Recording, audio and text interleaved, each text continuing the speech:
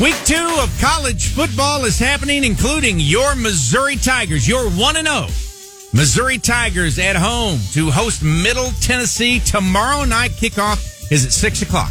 And we'd love to see you at our Clear 99 Tiger Tailgate that happens 2 hours before the game. You can get all of the details on where you can pick up your passes at clear99.com. That's just one of several big games this weekend. Here is Earl Dibbles Jr. with Dip 'em and Pick 'em. It's time for Dip 'em and Pick 'em with Earl Dibbles Jr. on After Midnight.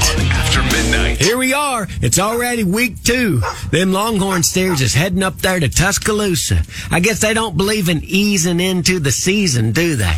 Well, Texas and them Roll-Tide Elephants in Alabama's going to be fighting it out on prime time.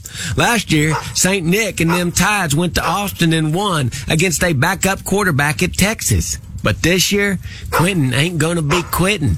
Heck, he even shaved off his mullet. That's how mad he is about that game last year. He thinks he's Morgan Wallen or something. Shoot.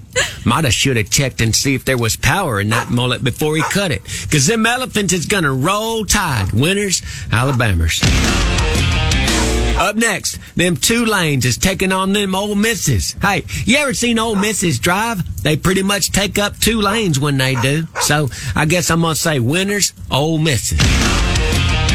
One more. Them Texas M&M's going to be fighting them a hurricane when they head down to Miami. You know, last week, Miami played Miami. I'm not sure quite how that worked. Maybe it was a scrimmage or something. Shoot.